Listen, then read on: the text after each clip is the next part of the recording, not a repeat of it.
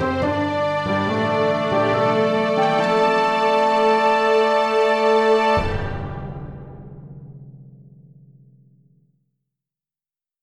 while we're exploring characters, I say we explore the character of Mr. Will Burns. Will Burns. Onto the interview questions. The questions. Will, what's the first book you remember reading and enjoying? Okay, the first book I remember reading, I'm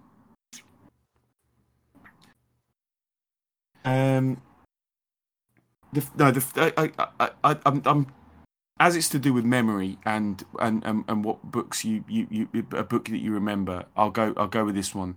I'm sure I'd read children's. Well, obviously everyone reads children's books, and I'm sure I'd read other things and enjoyed them before this. But there's a book that looms really large in my memory is Robert Graves' poems about war, which it's a strange one because my mum bought me a really beautiful hardback edition of Robert Graves' war poems, and I think I was going through a kind of martial phase. I was really obsessed with my grandfather's kind of military career and all things to do with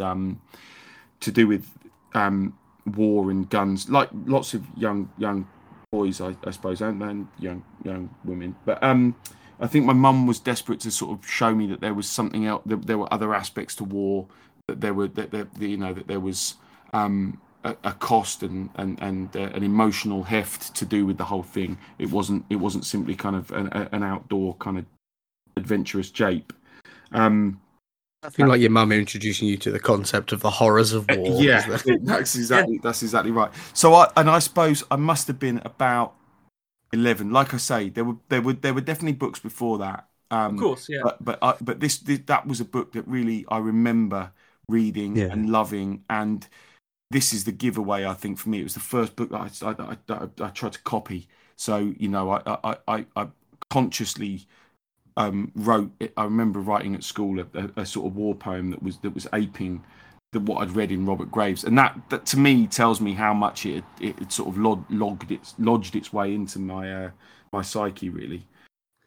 I think that sounds exactly like what we're talking about here, doesn't it? Like, actually, what was the jumping off point for your love of this thing? And if you're taking that directly into some very early work, then yeah, that's fascinating. So, what was it? Do you still think you've got some of that meter in what you write now? Do you think it's still sort of embedded in your own style? No, I think maybe there are lots of things about Graves that I love, but I don't think his music is in my poems so much. I think probably later influences loom larger in terms of kind of like the voices that you aren't able to kind of get rid of, and perhaps some of the big American poets. But he's still in there, and maybe even in the prose a little bit more. Things like the White Goddess and sort of slightly obsessive, long clause sentences, repetitions of things. He's maybe in there with that in that kind of way. It's fascinating. I like this. I like the finding out what caused people to pick up their pens for the first time and really, really mean it. Not just being told to do it at school, but you were saying that you, without being prompted, were trying to do it. That's very cool. I like that a lot. So that was your jumping off point. Do you have a favourite novel? Well, again, I'm going to have to plump for this. It's 50-50 between Lawrence Durrell's Alexandria Quartet and Tolkien's Lord of the Rings, but I'm going to have to go for Tolkien, even though it's nowhere near as cool. But I read Lord of the Rings every year in January until I was about 27. I can't, from a kind of I read it a couple of times as a teenager, and then at some point it became a little kind of tradition that I had, until I until I met somebody who gave me better things to do, I suppose. But, I used to like reading it in January, and so it's the book I've read the most. It's the book I feel incredible amount of affection towards. I never tire of talking about it. I could reread it tomorrow, and I wouldn't be bored. So yeah, it would have to be that Lord of the Rings. One of us. Yeah. One of us. We're getting dangerously close to your shirt, I think. With I drink, I read Lord of the Rings, I fuck. The whole especially in the earlier book sections of the Lord of the Rings, that kind of bucolic aspect, this countryside enjoyment, the descriptions of long walks and forestry. I'm seeing a link there between what you've chosen for your debut novel and what you cite as your favorite novel, which is possibly a really lovely link. Yeah, I mean, it's not something that people might pick up on, on the face of it, but of course, yeah. But yeah, I think that Tolkien, as a nature writer, if you want to use a slightly kind of strange construction, that's definitely a kind of a topic that exists in my head, in my imagination. It's there in my reading of the work as well. I think of it as I think of the books as an essay in kind of Northern European language and Northern European history and mythology, but also I read them as an ode, if you like, to kind of England and the English landscape, and that it's probably the bit that I take with me into my own work the most, and I think would be is a genuine influence. Yeah, I think that's lovely.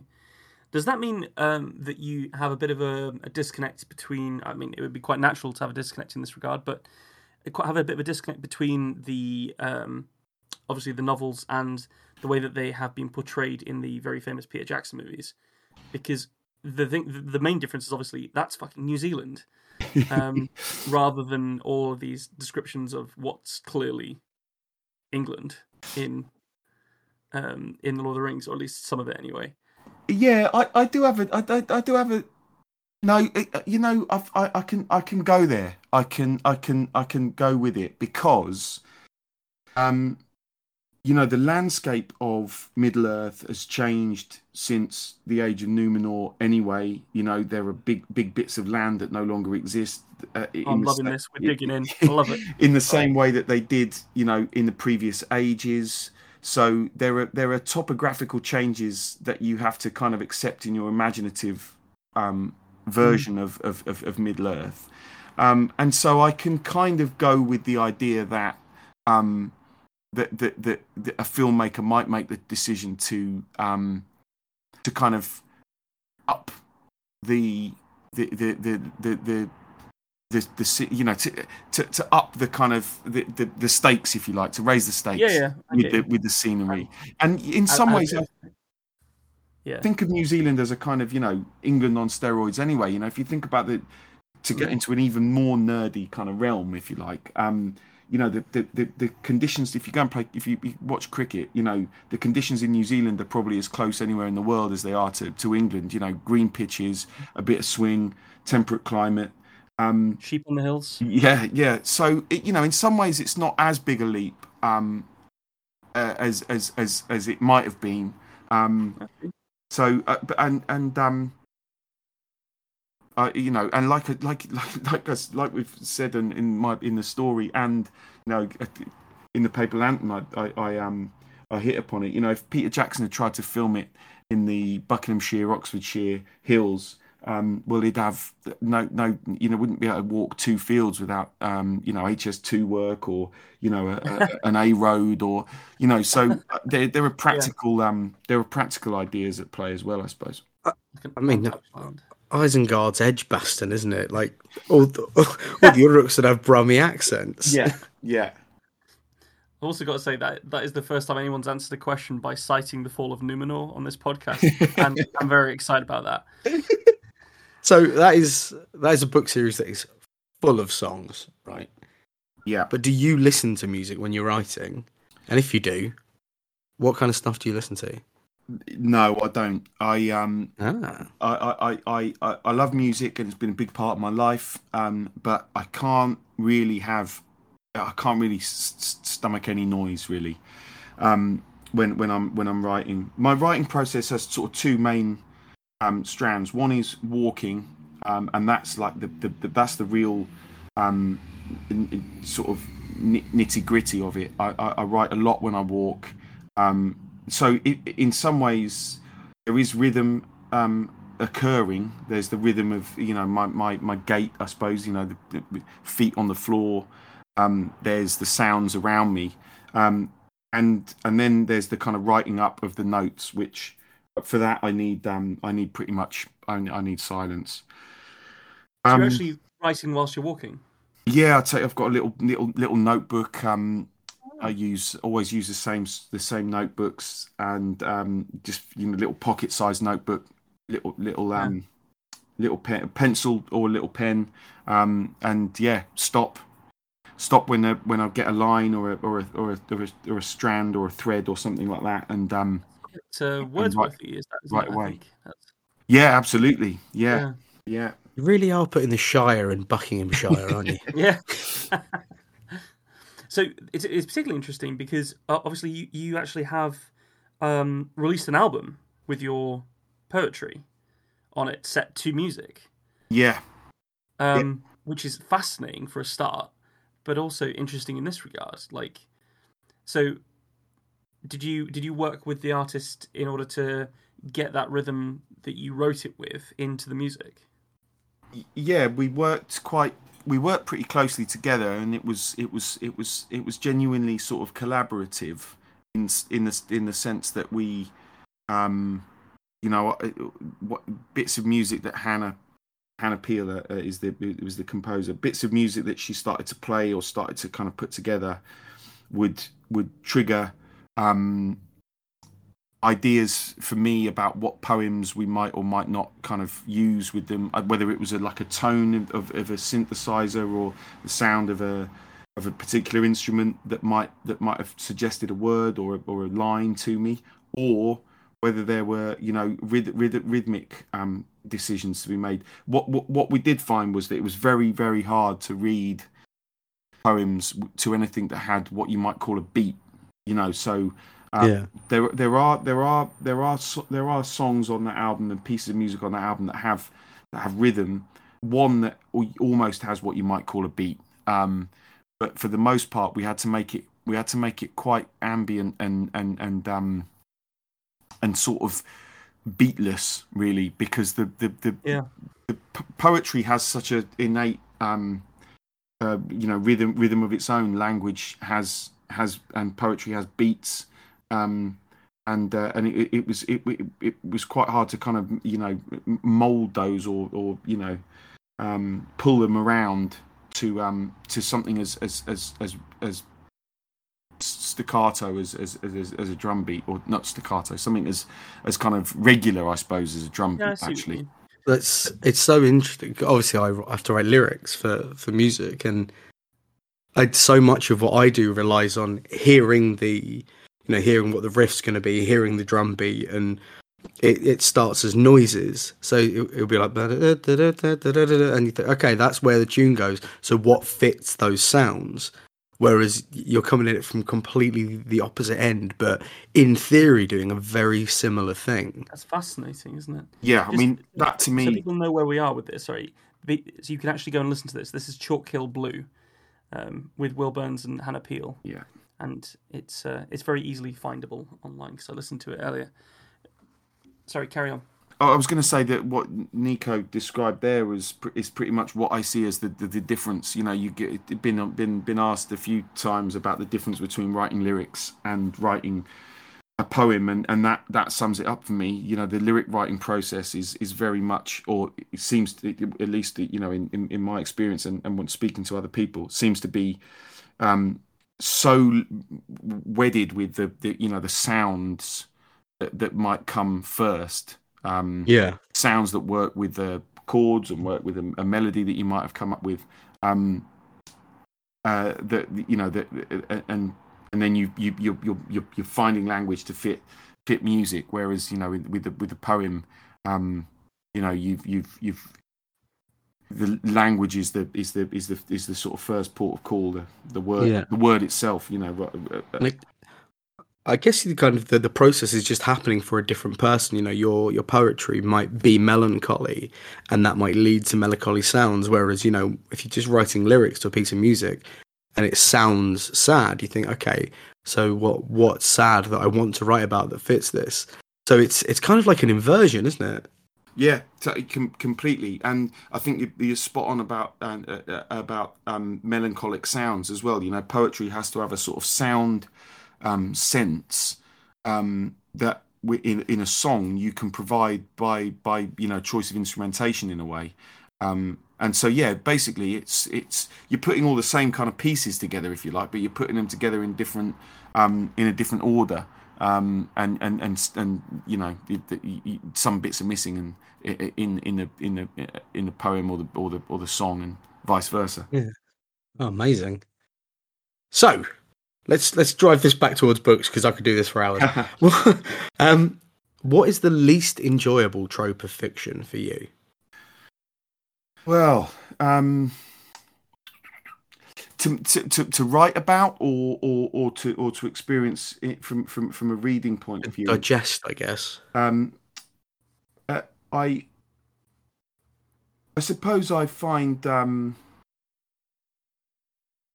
that's a really difficult. It's a really difficult question. I am a renowned bastard. Yes. What would it be? I suppose I find a kind of boy meets girl romance a little uninspiring. But that might be because it feels slightly well worn, and perhaps not particularly reflective of the kind of sexual and romantic, for want of a better word, sort of mores of the time, I guess. So is that like a non-love at first sight thing? You mean, like, that's the but I think the boy meets girl, the kind of the gender idea of that, the kind of the setup of it seems like a quite obvious way of shoehorning too much of a reliance on the 3-act structure of fiction type writing. We're going to give these two characters a couple of obstacles that they've got to overcome, and then they're going to they're going to fall in love, and whereas I think love in its sort of true wonderful experiential sense is actually really, really complicated and messy, and very rarely involves just two people, and actually our sexual selves are much more. I think our sexual selves are much more complicated than that kind of fiction sometimes allows for. So I suppose, really, probably I'd come down on a sort of a really standard boy meets girl romantic fiction sort of. I suppose that's a set of tropes, really, but that's I think I agree with you, and I can see why you've gone there as well. And actually, just to go one step further, so you don't have to agree with this, but I actually do sort of feel like propagating it is kind of dangerous, and I think it's quite damaging, because so many people get screwed up by this idea of how they think their romantic, their sexual, their love-based relationships need to go. And as you say, it's been coloured by books, movies, TV shows, whatever, in this very regimented 3-act structure. And that is not how life works. And I think a lot of people get, at the very least, hurt by that. and at the worst, I think they get twisted up inside when they get worried about how they don't match up to how they should be in a relationship or in bed or whatever. Yeah. The thing that's really bothersome, whenever it's always in films they do this, they never have the people talk to each other properly. Yeah. And the amount of movies that if they just had one conversation, Yeah. there wouldn't be, they walk in and they're like, oh my God, you were having sex with my sister. No, I've broken my leg and she was wrapping up, but it looked like she was near my dick. So if you asked either of us, Yeah. Yeah. but no, there's another 30 minutes we need to pad of screen time in this. Yeah, completely. Yeah. That's a good one. That was I agree. Actually, that does lead us quite nicely. If you could take any book in the world, and adapt it into another medium, what book would it be? To which medium and why? Well, I think something like the Alexandria Quartet could be made into a really quite incredible sort of long TV series. The amazing characters, amazing locations. You might lose some of Lawrence Durrell's incredible prose, but I think you could maybe do something like the makers of the Elena Ferrante TV adaptations have done, which I think are incredible. So I think that's what I would do if it were me. And we might get Lawrence Durrell back in the popular imagination, which I think would be a good thing. Yeah, I have to say these aren't in my head at all. So it sounds like they would be very much up my street, though. So my vaguest understanding is that they have stuff to do with pre-Second World War history. Is that? Yeah. Yes. Like North Africa and stuff. That's right. Yeah. So right. I mean, it's been a while since I read them, but it's that phase of history, and so you've got the kind of the slipperiness of ideas of what constitutes Europe and Africa and different countries, the sense that the kind of world is about to be redrawn, and then sort of like wonderful cosmopolitan amalgam of cultures and languages in Alexandria, the city itself. So it's a drawing of a city, and it's a drawing of a set of lives that kind of intertangle even rather than intermingle. There's lots of kind of very modern, kind of slippery sexuality stuff going on. It talks about, it's about the nature of art and art making. It's just it's fantastic. It does sound like it's begging for it, really, doesn't it? Yeah. With like a decent budget, a good cast. There's been so much TV being made so well recently in like the last 10 years or so, maybe even 20, that I could really see this being put into a big show. There's like 100 streaming services now. One of them can do it. Yes. Yeah, absolutely. They I'm happy to work on it. If anyone's listening. Yeah. Hire Will immediately. We know you're listening. I'm not going to say any of their names. They're probably well litigious, right?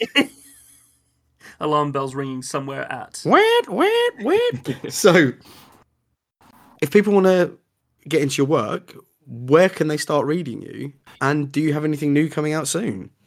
Well, I suppose the best place to start really would be with the Paper Lantern, available in all good and not good bookshops. I've got the evil bookshops. I've been there. I've also got a fairly big archive of kind of prose and poetry pieces on a website called Caught by the River, which is a sort of nature writing journal online place, and I recommend everybody go and check Caught by the River out anyway, because it's just a fantastic thing. Loads of good writers, loads of interesting stuff on there. So that I would tell people to head there really, and buy the book.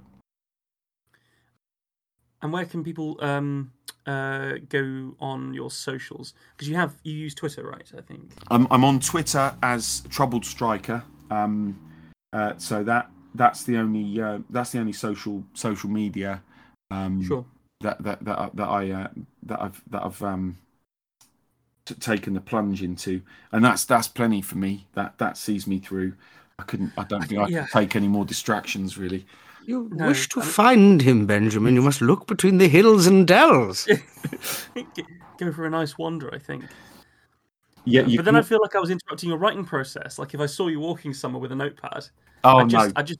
just let you go on your way. I'd just be like, yeah, no, he's busy. No, I always like a chat. I mean, in real life, I'm quite easily found in a pub in Wendover, Buckinghamshire, called the King and Queen. You can find me there most evenings between 5 and 8 o'clock. Well, I'll tell you what. I'm fairly sure we'll have to come and buy you a pint at some point because this has been fantastic talking to you. That sounds great. So thank you very much for coming and for your lovely story and some excellent answers that have really got me going. So thank you again. Thanks both for having me on. Be in Wendover in 20 minutes. Thanks for joining us for this episode of The Tiny Bookcase. Remember to subscribe, otherwise you're going to miss out on the future fun. Also, tell a friend. If you like this episode, link them to it. We'd be tremendously grateful. You can follow us on Twitter at BookcaseTiny, Facebook at The Tiny Bookcase, and Instagram at BookcaseTiny for updates. Speaking of supporting the podcast, well, magic can only take one so far. The Tiny Bookcase is supported by the generosity of its patrons.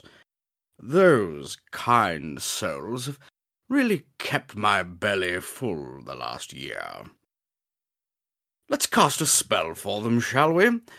For magnificent beardery, let's cast the Chinicus folliculale spell on Gary Laird. For rich ginger tones on the scalp, let us cast the Orangi Hedondo spell for Scott Byrne.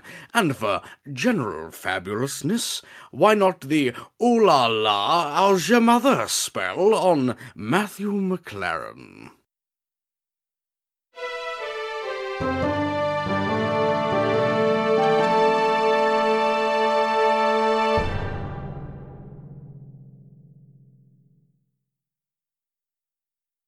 How do you come up with that shit, man?